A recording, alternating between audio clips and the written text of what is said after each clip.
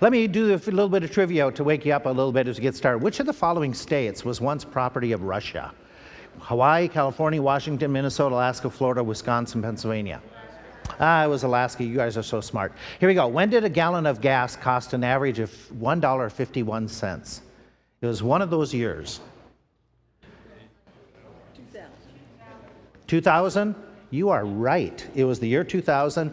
And on top of that, let me give you the prices of what it averaged back in those days. Do you remember when it was 36 cents a gallon? Yeah? Yeah. Yeah. So that's been a long time ago, isn't it? Okay, here we go. Since 2000, has the percentage of the teens in America who work in the summer increased or decreased? Not the actual number, but the percent of the teens that there are. Has it gone up, teens getting summer jobs, or gone down? It is down. Okay, let's talk about seniors. Same thing. Since 2000, those who are over 65, has the percentage of in that age group gone up or gone down? That has had a drastic increase, okay? We were talking about Labor Day being the weekend and talking about a lot of these different things with jobs and all. So most Americans work in what sector of the workforce? Is it agriculture, education, health, business, retail, manufacturing, government, or service? It's not health. Yeah, it's not retail. It's the service industry, which would be your restaurants, things of that kind of thing. Let's do this. Which of the following is ranked as typically the highest paying job? Now, I understand, just to put it this, we're talking all of those in this one field, not just one or two. But generally speaking, this career point, if you head this way, you are guaranteed probably a high paying job. What do you think it is? It's not the president. Professional athlete, it's not, because some are real high, but no. What's that? No, it's the preacher. No, it's not. It's not. It's not. Number one and number two in America, cardiologist and radiologist. Here we go. What is the deadliest job in America, taking the percentage number of people in that who have died in the job? Crabbing. No. Firefighter, no. Nuclear maintenance, no. Mining, no. Police officer, no. No, not a truck driver. The president is considered the most dangerous, deadliest job because 4 out of the 45 have been killed in office because of their office. So 1 out of every 10 who's been involved has been because of the office, and that's the highest statistic. Here we go. What color of clothing used to be put away for the year after Labor Day weekend? It was white. Absolutely. You guys are so smart. What percent of the world's population will die within a 7-year period, future 7-year period that the Bible talks about and gives percentages? During that 7-year, which, by the way, what's that 7-year period called? Tribulation. What percentage of the world's population will die of those who enter into that time period? Yeah, you're pretty close. In Revelation 6, it says in the first 3.5 years, 1 out of every 4 will die in a 3.5-year period. Then it talks about of those remaining, another third, so you put it together, you have 50%. 1 out of every 2 who begin to live in that, who are alive and on planet Earth at that point, 1 out of 2 people on planet Earth will die in a 7-year period. No wonder Christ calls it the worst time in human history. We're going to talk about that period and a number of other times that's talked about in scriptures over the next few weeks. We're going to talk about a basic general idea of the end times, the doctrine of eschatology, it's called, the last things. And we're going to give just an overview. Now, we've done the book of Revelation a couple of years ago. We've done a variety of different texts. But we're just going to do an overview and try to answer. And the one thing I'm not going to do is I'm not going to do a lot of the speculation. Do I believe that Donald Trump is Antichrist? I'm not going to get into those speculations, okay? But we'll make some observations, but we want to stick as close as possible to Scripture and talk about it. So here's where we want to start as we talk about the end times. We want to remember there's a statement that says that those who fail to learn from history are doomed to repeat it, okay? Well, we could be learning from history future. to avoid repeating some mistakes of time past. And that's what we want to do. And so as we're talking about it, we want to just kind of ask this question. Do you think a lot of people are interested? A lot of people talk about the end times or have any kind of inkling about end times. And a survey was done recently with some Americans, and this is church-going, non-church-going. And there was a general survey that was done, and they asked how many believe that Jesus will return someday, including those who don't even believe in going to church or anything, if they don't even believe the Bible is true. But what percent do you think it said that Americans said Jesus will come back someday? 67%. That's a big number of people who will acknowledge Christ in some way. Believe that there's an Antichrist someday. Okay, that's not as high. That's right around 50%. Believe that God will put an end to history and to human society as we know it, 44%. That's interesting that they believe that God is going to end things at one time, which would obviously indicate that they think they have to give an account to God. Okay? Say that God-induced will occur within the next few days, well, that drops drastically. Okay, 20%. But the point is, people think about, people talk about, there is some conversation, there's a little bit of a basis that you could use in conversation to be able to share the gospel and be able to share your faith.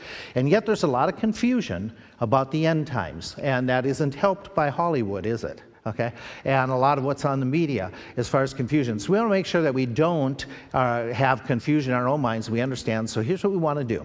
Let's just lay out some basic premises as we do this study that we need to keep in mind as we go through the whole thing. Instead of jumping right in and talking about the schedule of events and the chart of events, let's just talk about some basic Bible truth first of all. God knows all that will happen. We need to start there because how are we going to find out about the future? Where do we look to find out about the future? Are there a lot of people out there who claim that they can tell you the future? Sure. In fact, right on the other side of town, if you drive through the town, there's a big advertisement right on 422 for somebody that will read your palm and will do tarot card readings to tell you your future. And so there's a lot of people out there that talk about knowing the future, and there's a lot of programs on TV. There's a lot of internet information about people who claim to know the future. And we want to have this premise, this thought that we believe and know and are confident in our heart God knows the future. In fact, if we go through and study just without elaborating this, because this is where your faith is, and that's why you're here, is you believe it already. But great is our God, and of great power His understanding is beyond measure. It is infinite. He knows all things. In fact, Jesus in Matthew 24:25 spent in that discourse that He's doing in the very last few days of His life, He gives a lot of prophetic information in that section of Scriptures talking about what's going to happen to Israel. That's the passage that talks about the 10 virgins. That talks about the idea that there's coming a day when all of a sudden those two are grinding and one will be taken. And there's a variety of different comments that He makes, including that He's coming back in power and great glory. In Revelation, the whole major portion of the book, chapter 6 through 19, is prophetic. God gives John a lot of details of what's happening to the world as a whole. He talks about Israel. He talks about this great Babylon, the whore. He talks about the nations around the world. Then we know this in Psalm 139, it talks about that I am fearfully and wonderfully made. Okay, and that God knows everything, where I sit, where I rise, what direction I go. God knows each of our futures. Now that's a profound thought, that God knows everything, which brings us to this thought. Let's add it. Let's put an exclamation point to it. God doesn't have to count the hair on my head. It changes so drastically anyway. And I'm not the only one, right? Okay. Our hairs change throughout the day. And God, it doesn't say He counts the hairs of the head. He knows the very hair on our head. The idea is that God knows everything. And that's that illustration that Jesus used, is just to highlight that God knows the most minutiae details, and He is intuitive in all of His understanding. You and I, we have to learn. And even when we learn something, how much of it do we forget? We had the opportunity, as some of us have shared, over our time away, we stopped at the Creation Museum and the Ark. And those of you who have been there recently, there is so much information. You get so many good aspects, but how much of it did you forget after you walked out the door? It's just, there's just so much. God doesn't have to learn, doesn't have to read, doesn't have to have somebody present. He just knows. That's an amazing thought about our God. Now, here's something that I want to add to it, and I want to clarify with it, that God knows everything He chooses to know. Let's put it this way. God knows everything that he chooses to know. That's why we can say, and if we say it this way, that's why Jesus, as God, could still learn. He chose to put himself in a spot that he would have to do some learning and understanding. That's why God remembers our sins no more. He chooses to not bring them up. He chooses to put them away out of his mind. And so our God is an amazing person. Just an amazing ability that he knows all the realities and he knows all the possibilities. He knows what your life would have turned out if you had made some major decision a little bit different about a career or about a purchase like a home or something that really has impact. God knows everything and all the possibilities. He's amazing. God has chosen to reveal a lot about future events. He knows it. And he has chosen to reveal a lot of the information about it.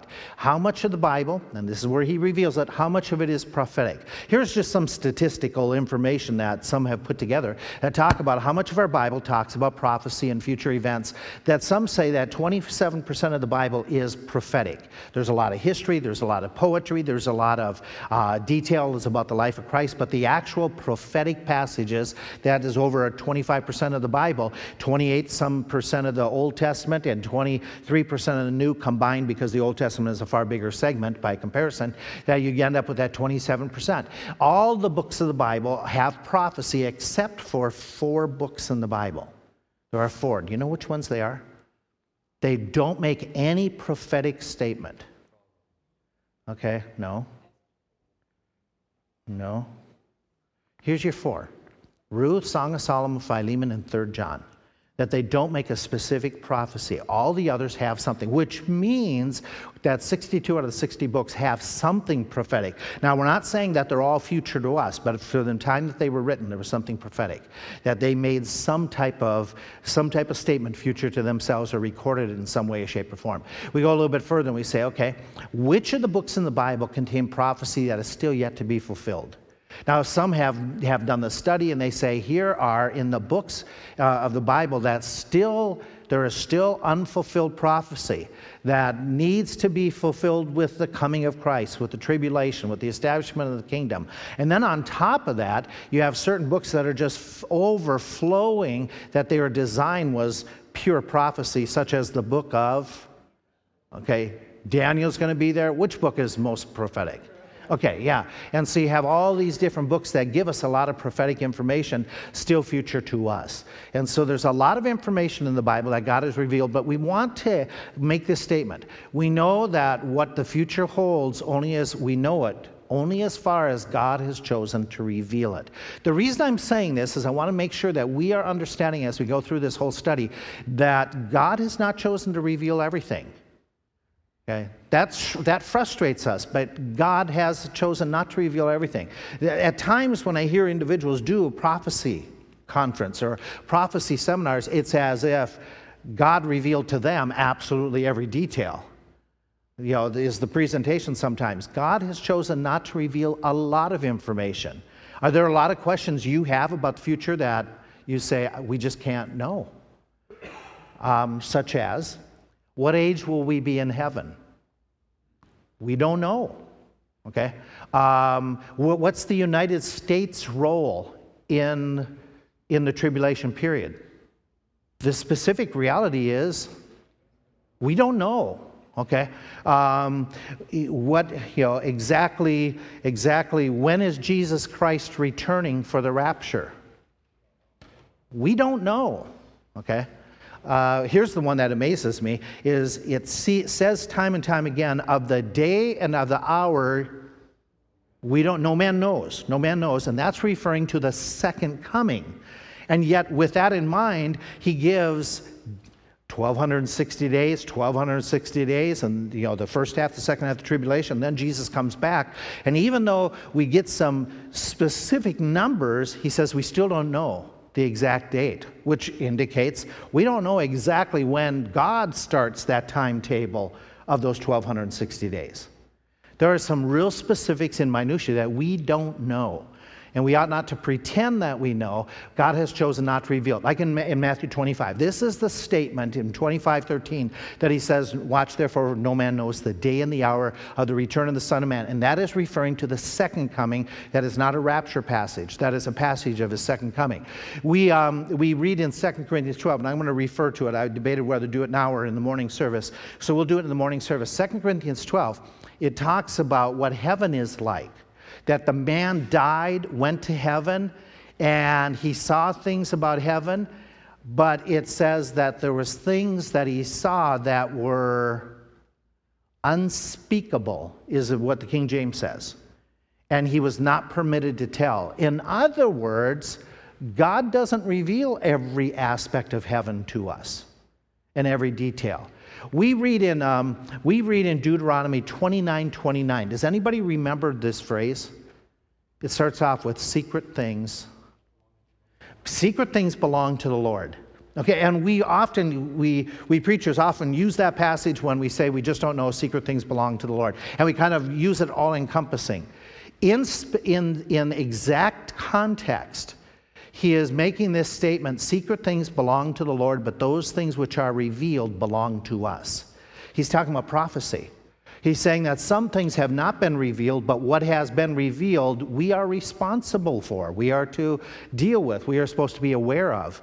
And so the fact is, God has not chosen to reveal everything. And we need to, when we come to a study of end times, we need to understand we can only study with certainty that which he has revealed. We are on dangerous grounds when we say, well, this is the way it's going to happen, and the Bible hasn't revealed it. Now, we might guess, we might surmise, if it were to happen, if it were to happen within our immediate lifetime, do we understand how they could possibly put a mark on the hand right now? Does that make sense now with technology the way we have it? Could we understand how they could do it now? Yeah, okay. And I don't think that's wrong to say if it were to happen, this is how they could happen in this daytime, which makes it more of a reality than generations ago. And we see that, but to say that's the way it's going to be, we can't say that. There's a difference. And so we can, with what we know, we can make some surmisings, but that's the best. God set up certain criteria by which we can tell, is someone giving us legitimate information or not? This is an important thought when we study end times, because we hear a lot of details. Let's rephrase this. Let's do this for fun. Let's take ourselves back to the year 55 AD. 55 AD, we're sitting in the church of, pick one of them. What's that? Antioch. We're sitting in the church of Antioch, okay? And it's 55. And there's preachers coming along. And the preachers come along, and as they come through, and Paul and Barnabas have taught us a lot of the truth, but these others come through, and they get up and they speak. And sometimes during this time, there are some who give prophecy. It was a gift that was still functioning at that time, according to 1 Corinthians 13. The whole Bible had yet to be written, so they could get up and they could give prophecy. How do we know who is standing here and giving us real and accurate prophecy, and who is having a dream because he ate some foreign pizza? How do we know? What is the criteria? Oh, if it sounds good. That couldn't be our criteria. Okay. If the person is dynamic. No, we can't do that. Okay. If it sounds good to me, the prophecy favors me. Oh, that we definitely can't go by. Okay, so God has established in the Old Testament and New Testament, he established criteria that was really important for individuals who, when their contemporary society, when church life, when they were still hearing ongoing prophecy. Oh, and by the way, do some claim today that they can give prophecy? Okay, so let's do the criteria. Let's grab the criteria and say, okay, this is important. That if somebody comes along and claims, which, by the way, we also know that if they're claiming revelation, they violate 1 Corinthians 13 already. But let's look and say, okay, what was God's criteria to evaluate this person or this person or this person or this person to see if they were telling the truth and whether they were telling accurate information? And so this is the point.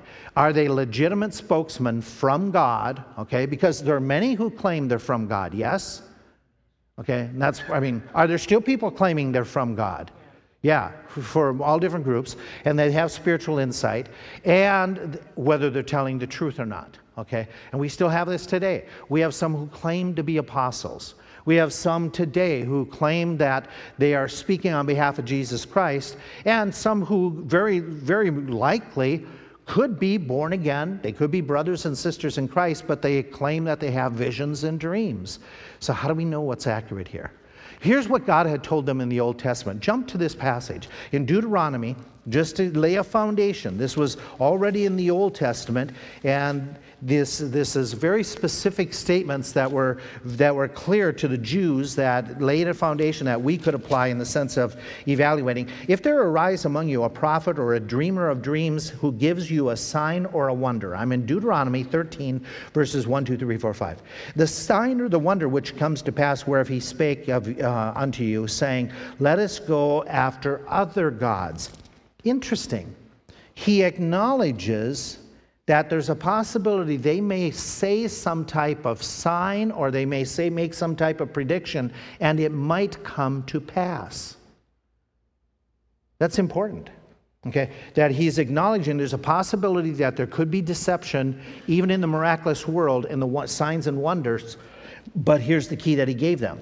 Okay, the sign or the wonder which comes to pass wherever he spake unto you, saying, let us go after other gods, okay, which you have not known, and let us serve him. You shall not hearken unto the words of that prophet or that dreamer of dreams, for the Lord your God proves you to know whether you love him. So he is saying there is a possibility some could have dreams. There is a possibility some could have visions. But who are they promoting? First criteria, they've got to be promoting Jehovah God. Now, you and I don't struggle with that as much, but in Old Testament era, was that important to the Jews? And especially at the time of Moses, because they were basically, for that first part of the Old Testament, they were, and it shouldn't have been this way, but they were basically doing auditions as to who was going to be the God they were serving. Correct? They had a multiplicity of gods that they had heard about. From Egyptians, from the Canaanites. And so he's saying they've got to be speaking about Jehovah and Jehovah worship only. He gives another criterion just a couple chapters later, which in chapter 18, this is an interesting criteria that he gives. Chapter 18, down in verse 10. Chapter 18, verse 10. Jump over there. Look what he says. There shall not be found any among you that makes his son or his daughter to pass through the fire, or that uses divination, or an observer of times, an enchanter, a witch, a charmer, a consulter with familiar spirits, a wizard, or a necromancer. For all these things or all who do these things are a what? An abomination to the Lord, and because of these abominations, the Lord thy God has driven them from out of you. You shall be perfect.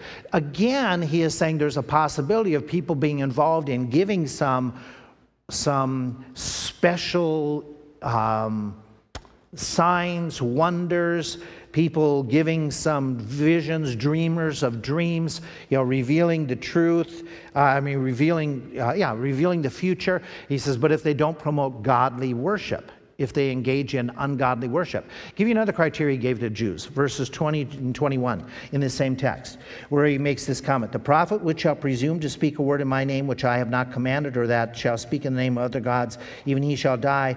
How shall we know the word of truth when a prophet speaks in the name of the Lord, if the thing follow not nor come to pass? So everything they say, everything they predict, it has to be 100% of the time. Now here's the catch, okay? That's obviously within this text. How quickly will they know that this guy is speaking the truth? They don't know. Could they keep this guy, in a probationary period for a long time to see if what he predicted? That's the implication of the passage. It wasn't always immediate. So there could be that somebody that's around, but you aren't giving him the credibility until you see for a period of time, which, by the way, were the Jews totally wrong in trying to evaluate whether Jesus was from God or not? Would this require they have to examine him? Yes. So in the sense that the Sadducees sent people to examine Christ, was that a legitimate purpose of sending the individuals to look at Jesus? It would coincide with the Old Testament, that they should look to see who is he. But did he fulfill all of their? Did he complete all of their examinations? Yeah, in all their criteria. That was the problem. And so we have another statement in Galatians chapter 1. This one in the New Testament. Paul is writing in the New Testament, the book of Galatians, and he's talking to the Galatians who are listening to a variety of other people coming through, and he says to them, if any others come and preach, he says, even if I come back again, but though we or an angel from heaven preach any other gospel than that which we have preached unto you already, let him be accursed or anathema. Okay, and so he makes it very clear we're supposed to try the spirits and those who come through. And the point is they have to agree with other scriptures.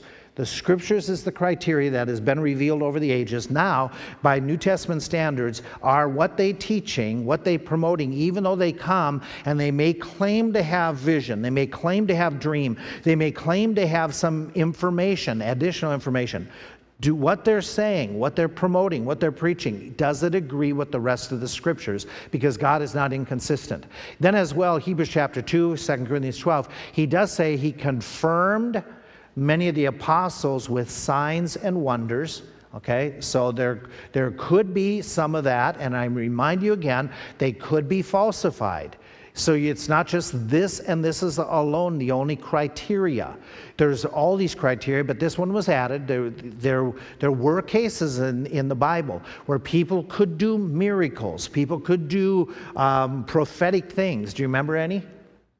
Moses in his contest with Jannes and Jambres, if that was the two, that had that contest with Pharaoh's magicians. Any others? Well, you go through Matthew chapter 27. Jesus says, even in the last days, some will say these comments, have not we prophesied, cast out demons, done many wonderful works, but I will say to them, I never knew you. Okay, so there's that possibility that he's saying that the signs the sign gifts were a sign that they were coming from God. But if that's the only criteria God had established, that was a problem. He had established multiple other criteria as well. Okay? And so the Jews asking Jesus, what is a sign? Great. That wasn't wrong. But the wrong was when he gave it to them and they still said, well, give us a sign, give us a sign. And they, were you preaching according to the word of God? And he did, and all these other. Now, there's a couple more criteria that's very important. In all of these texts, the criteria is they have to live godly lives. And in the text, especially Jude chapter 4 through 19, if you look at that text in length, in Jude, he's talking about the false teachers and one of the characteristics and how they are like the clouds without water, how they are coming through, the trees without producing fruit. And these are coming through and they are money mongers. They are sexually impure. They are corrupt and lording over the people. And he gives several of those characteristics that this is just not godliness.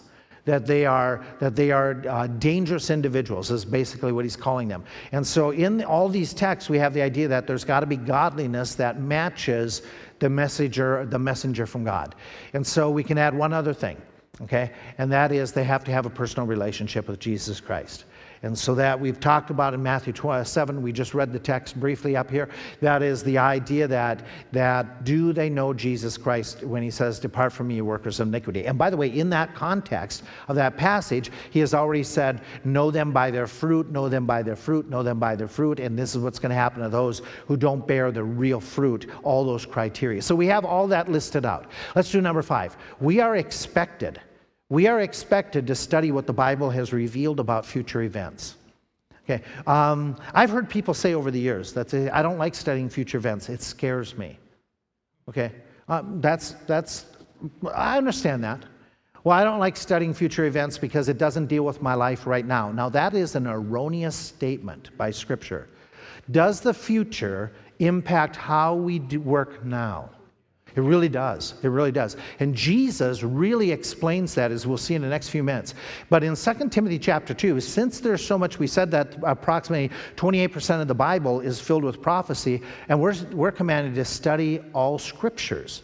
Study the Word of God, study the Scriptures, that you may study to show thyself approved unto God, that you may rightly divide the word of truth. So we have to study it, even the prophetic passages.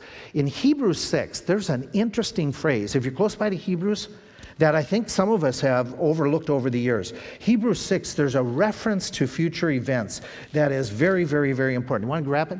Hebrews 6, verse 1 and 2. Hebrews 6. Watch what he says about future events.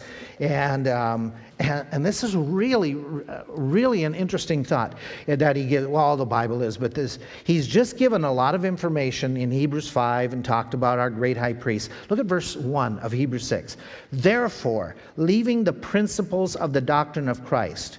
Okay, the idea is we've just talked about Jesus Christ, that he is not higher than the angels, he is better than the prophets, he is better than Moses, he is better than Melchizedek, he is the one who is serving on our behalf and given his life. He's the great high priest. Therefore, leaving the principles of the doctrine of Christ, let us go on to perfection, or to bigger things, or into more maturity, not laying again the foundation of repentance from works and of faith toward God. What's he mean by that? He is saying that there are some basic foundational doctrines that we need to study. Okay, when you got saved, what was the foundational doctrine you needed to know? You needed to know Jesus was God. You needed to know what else? That you're a sinner before a holy God. What else might you have needed to know? That Jesus died, buried, and... Okay, that's a basic doctrine. That you have to understand that to be born again. Okay, that's basic. What basic doctrine comes right after in the New Testament? What basic doctrine did they teach people right after they got saved? Baptism. Baptism was a basic doctrine that was taught right after they got saved. Okay? And so there are some basic doctrines that we teach. Probably another basic doctrine that people had to learn about quickly was church, because they needed that fellowship. Okay, look at what he describes as some of the basic doctrines. This is the Word of God. Okay, repentance from dead works. Okay, we understand. Faith toward God, we understand that. The doctrine of baptism, we understand that. The practice of the laying on of hands, we understand that that was very common in the New Testament as they were giving out who has gifts, who doesn't. And of what else? What's a basic doctrine? And future events. Two of the future events that were very, very important that he said were very basic was the resurrection of the dead and the judgment. Why would he say that that was the basic doctrine that many of the New Testament believers studied right away? Can I suggest this? Okay. What happened to the believers in the book of Acts, and then it kept on going as the epistles were written? What were they experiencing early in church history? Persecution. Okay, what happened to their relatives? They were dying. Your relatives are being killed for Christ. What would you want to know? Where are they? What's going to happen to those dead relatives? Did they believe in vain? Can I remind you? That is what he's writing about in 1 Corinthians. When he talks about the resurrection of the dead, he's answering their question in 1 Thessalonians. They're wondering, many of the believers are saying, we believe that Jesus Christ is coming again, but our parents, our friends were just killed. When Jesus Christ comes to take us away, what would you want to know? What happens to them? And that's when he explains with the rapture passage. Remember, he says, your loved ones is where he starts out that whole text, that when Jesus Christ returns, then the dead in Christ will rise first, then we which are alive shall be caught up together with them in the clouds, or in the air. Their concern was what's going on with our loved ones. Did they miss the resurrection? Did they lose out by dying prematurely? Because when did they expect Jesus to come back? Right away. When did the apostles, when did they expect Jesus to set up his kingdom? Immediately. They expected everything to happen right away. And then all of a sudden time was going by and people were dying off, and they're wondering, so do you understand why they made it why he can call it, it's a basic doctrine that they needed to discuss right away? Okay? That he's telling these people because it was so important. And why would he talk about eternal judgment? How would that affect people? I mean, you and me, knowing that there's eternal judgment, how does that affect us in relationship to other people? The witnessing factor. What motivates us? Do you remember what he says? Knowing therefore the blank of the Lord, we persuade men. The terror of the Lord. Okay, so those are basic doctrines. My point is this. My point is, according to the New Testament, this isn't a doctrine that is left for only the highly trained believer. This is a doctrine that God intended for how many believers? All believers, and how quickly? Pretty soon in their Christian life. Pretty early. This is a foundational doctrine that should be in the life of most believers. So therefore, that not only says that we're expected to study it, but we're able to study it. We're able to study this, rightly divide the word of truth, okay? We're competent. You are able. This is not a doctrine that is beyond you. And don't let somebody suggest that to you that, well, you don't know. It's a foundational doctrine. It's information in the scriptures that you can study, you can comprehend, and yes, are there things about the end times that we go, I just don't know? And is it a very hard doctrine to study? Yes, no? It really is. It's one of the harder ones to study. We'll share why in a moment. Is the book of Revelation the easiest passage to interpret? No. It's difficult, but you are able to and you're expected to be able to study these passages. In fact, here's some help for you and me. Daniel is giving prophecy. He's told to seal up the book, okay, until the time of the ends. And then he talks about a little bit further that there will be an expansion of knowledge in the time of the ends. What is interesting is Revelation says that same thing about sealing up. But this time, John is told, don't seal up. Why?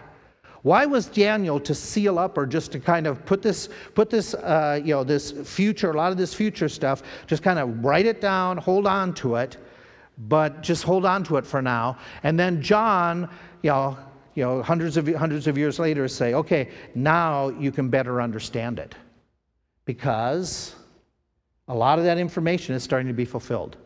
In fact, he's telling John at the end of the book of Revelation, keep the sayings.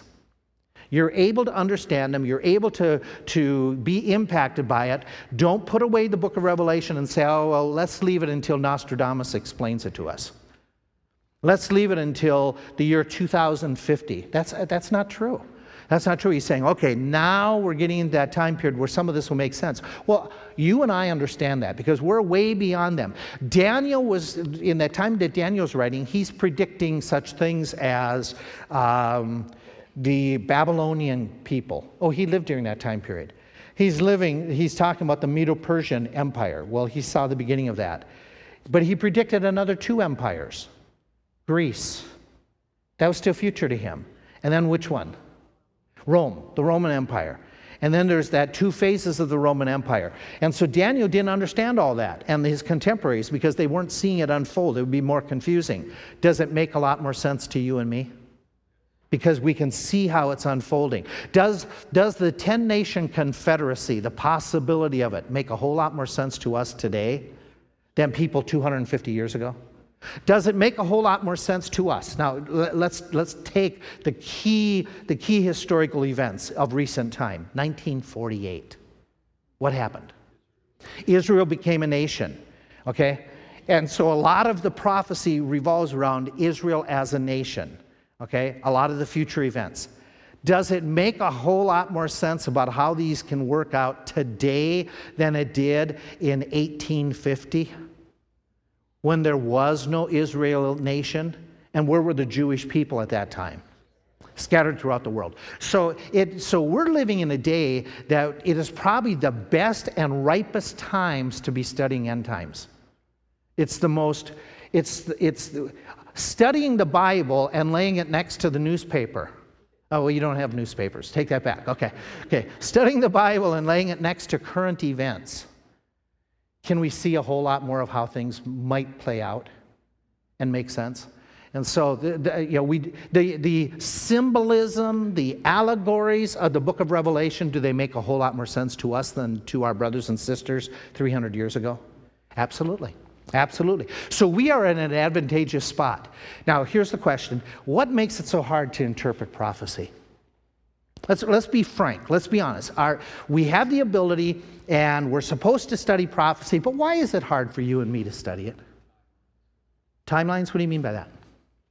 We don't know exactly when things are going to happen. Okay, we don't know. We don't have all. He didn't give us this year, this year, this year, this year. Okay, we don't have that. If you're taking and you're saying, I'm starting from scratch, and I'm going to study prophecy in the Bible, what might make it difficult beyond that? Why do you say that? Things are described like something else, and it's just hard to put into words some of these things that they saw. Mm-hmm. And so it's hard for us to interpret what is this beast that has wings and flies, and what does that all mean? Okay, figure of speech. Let's talk about how that has been. Back in 1970s when I first got saved, 1973, 74, 75, there was pamphlets out that talks about, they have the metal breastplates, right? You're talking that Revelation 9, I think, 11, that they have the long hair, metal breastplates, screaming noise. Guess what some interpreted that as out of the 60s and 70s? Rock and roll bands, okay? Heavy metal. There's pamphlets out. Don't you remember this? There's pamphlets out that this describes the modern rock and roll scene. The metal breastplates were their guitars, yeah. The guitars, the long hair, and the screaming noise. That much we understand, okay? Okay. And since then, some have said, well, that's interballistic missiles, things that are coming, helicopters. I mean, isn't that, did any of you see Sight and Sounds, Daniel? Yes, no? Okay. Was that the helicopters flying around overhead? Am I thinking the wrong? I don't think they were with Samson. Okay. That they had that kind of stuff. There was an interpretation of it. So we have this. We do have some similes and allegories that are specifically stated. It makes it difficult. Which book are you going to turn to study end times to get it all under one page? Where in the Bible is the section called future prophecy? What did you say? Everywhere. Everywhere. It's not identified in the Bible. And at times when he's doing it, let's make this our Bible. It's all 66 books. Okay, so he talks about the second coming of Christ here and setting up a beautiful kingdom.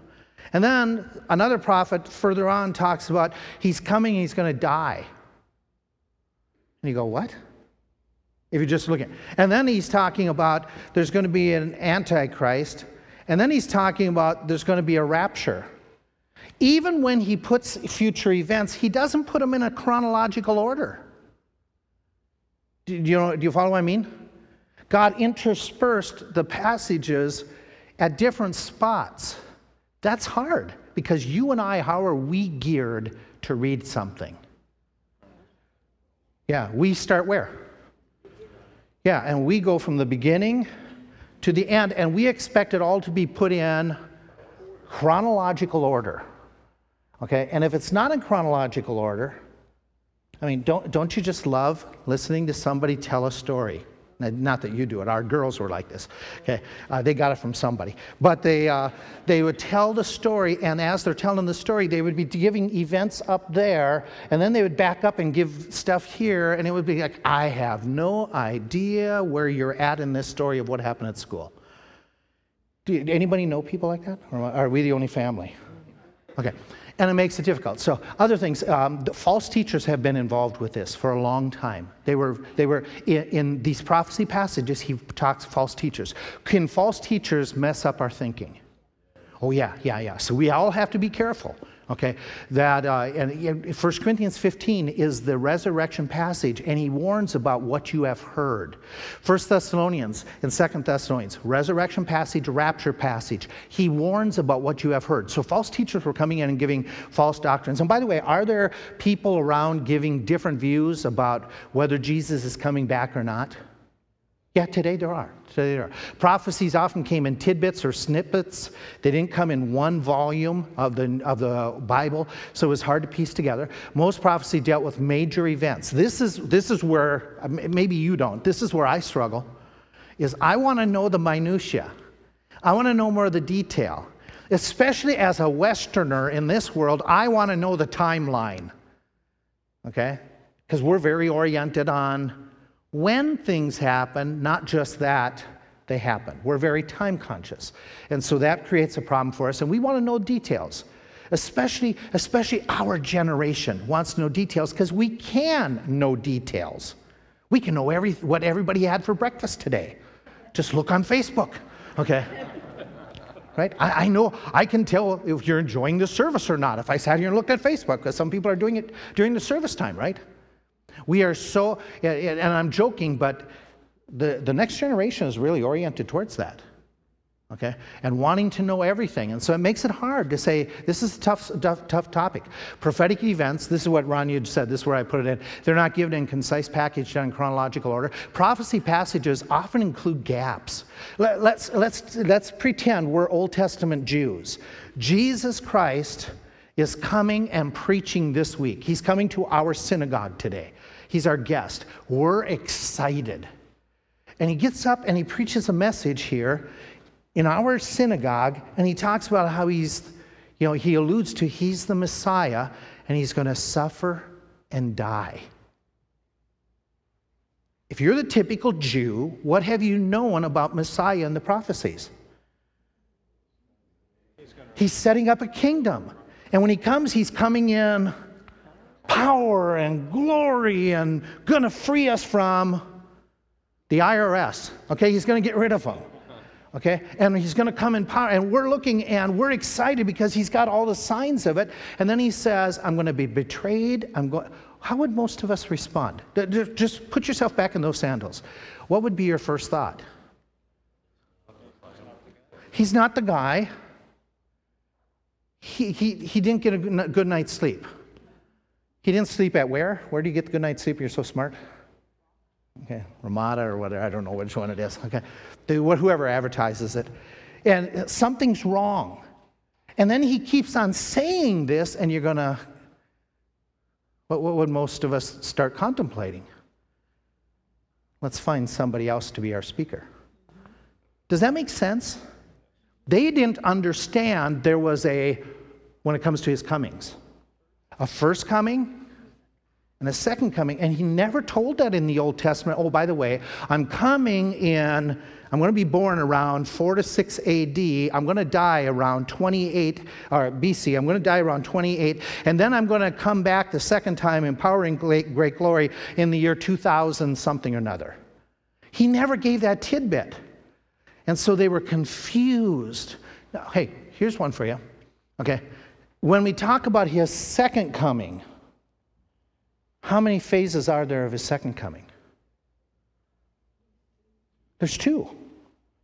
He's coming in the air to meet his saints in the cloud to take them back to heaven, 1 Thessalonians 4. He's coming and not going to meet them in the air, but he's coming to where? The Mount of Olives, and he's going to stay here. Well, which one is it? It's both. Well, how's that possible? It's 2 phases of the second coming. But we weren't told that, and so that can create confusion for us. Okay, unless we, and then the way to you either have to come to 2 phases, or you say that, well, we have to start allegorizing one of the two. We have to make it symbolic. And it's not really coming to the air, meeting the saints. It's kind of like, and then we have to explain it away. And so that makes it really tough. And so, and it's not that we can't understand, but it's tough. That's my point. So as to make sure, here's what we need to do, okay? Let's wrap up with this for right now. We need to make sure we understand that we approach it this way. We'll take the Bible literally. And I just gave you an illustration. We're taking the Bible literally. He is coming in the air, meet his saints in the clouds, and take them to heaven. Taking it literally, we believe what? He's coming to the air, meeting the saints in the cloud, and taking them to heaven. We also believe he is coming from heaven with his army, and by the way, when he comes that time, he's coming alone. This time, he's coming with his army, with his angels, with his saints, and they come all the way down to the Mount of Olives, and he sets up a kingdom. We're going to take them literally. They're both believable, and so we'll have to say, okay, how does this work? Because they're both believable events. When the plain sense makes common sense, seek no other sense. Oh, he's coming and in power and great glory, and he's coming to suffer and to die. Well, let's take them for they make sense. He could come then, and he could come then. That means there's two comings. It makes no problem if we just take it at its literal basis. The best commentary on Scripture is the Scripture. So when we're studying end times, let's compare. When we get into this, we'll start next week. We're going to start into the book of Daniel. When you take Daniel 9 and you lay it... I don't know what's the word. You have something here like a basic design, and then you put more details to it. Oh, an overlays. Okay, thank you. It's going to be a tough time preaching today. You have this overlay, this overlay, this overlay. Then things really kind of fill in. Do you know what I mean? Take Daniel 9. I'll try to show it to you next week. Daniel 9, you get a basic idea, and then you put the overlay of Revelation chapters 5 and 6. And Matthew 24. Wars, rumors of wars, famines. Do you know which passage I'm talking about? This is the beginning of the trouble. You lay those three passages in an overlay, and guess what? There is no contradiction. It is phenomenal how they match up, and it is so simple to do it. But it's difficult for us. Often, many of us needed somebody to point it out to us just to say, and then it's like, wow, this makes perfect sense. But comparing Scripture with Scripture. Study contextually. That's why I'll give you a prophecy passage that you got to be careful with. The Matthew passage where he says, two are in the mill. One is grinding, and they're both grinding, and then all of a sudden one is, and the other is left. Two are in the field. One is taken, one is left. How do most people jump to that passage and say what it is? It's a rapture passage. No, it's not. No, it's not. Contextually, it's not a rapture passage. Contextually, what is he talking about? The second coming when Jesus takes people away to judgment. He takes them away to judgment. Is everything in that context, that's what he's talking about. So be very careful with your text and your passage, okay? You have to know all these little details, what's going on, who said it, that type of thing, why it's being written. This is very important in 1 Corinthians when you're studying the resurrection passage.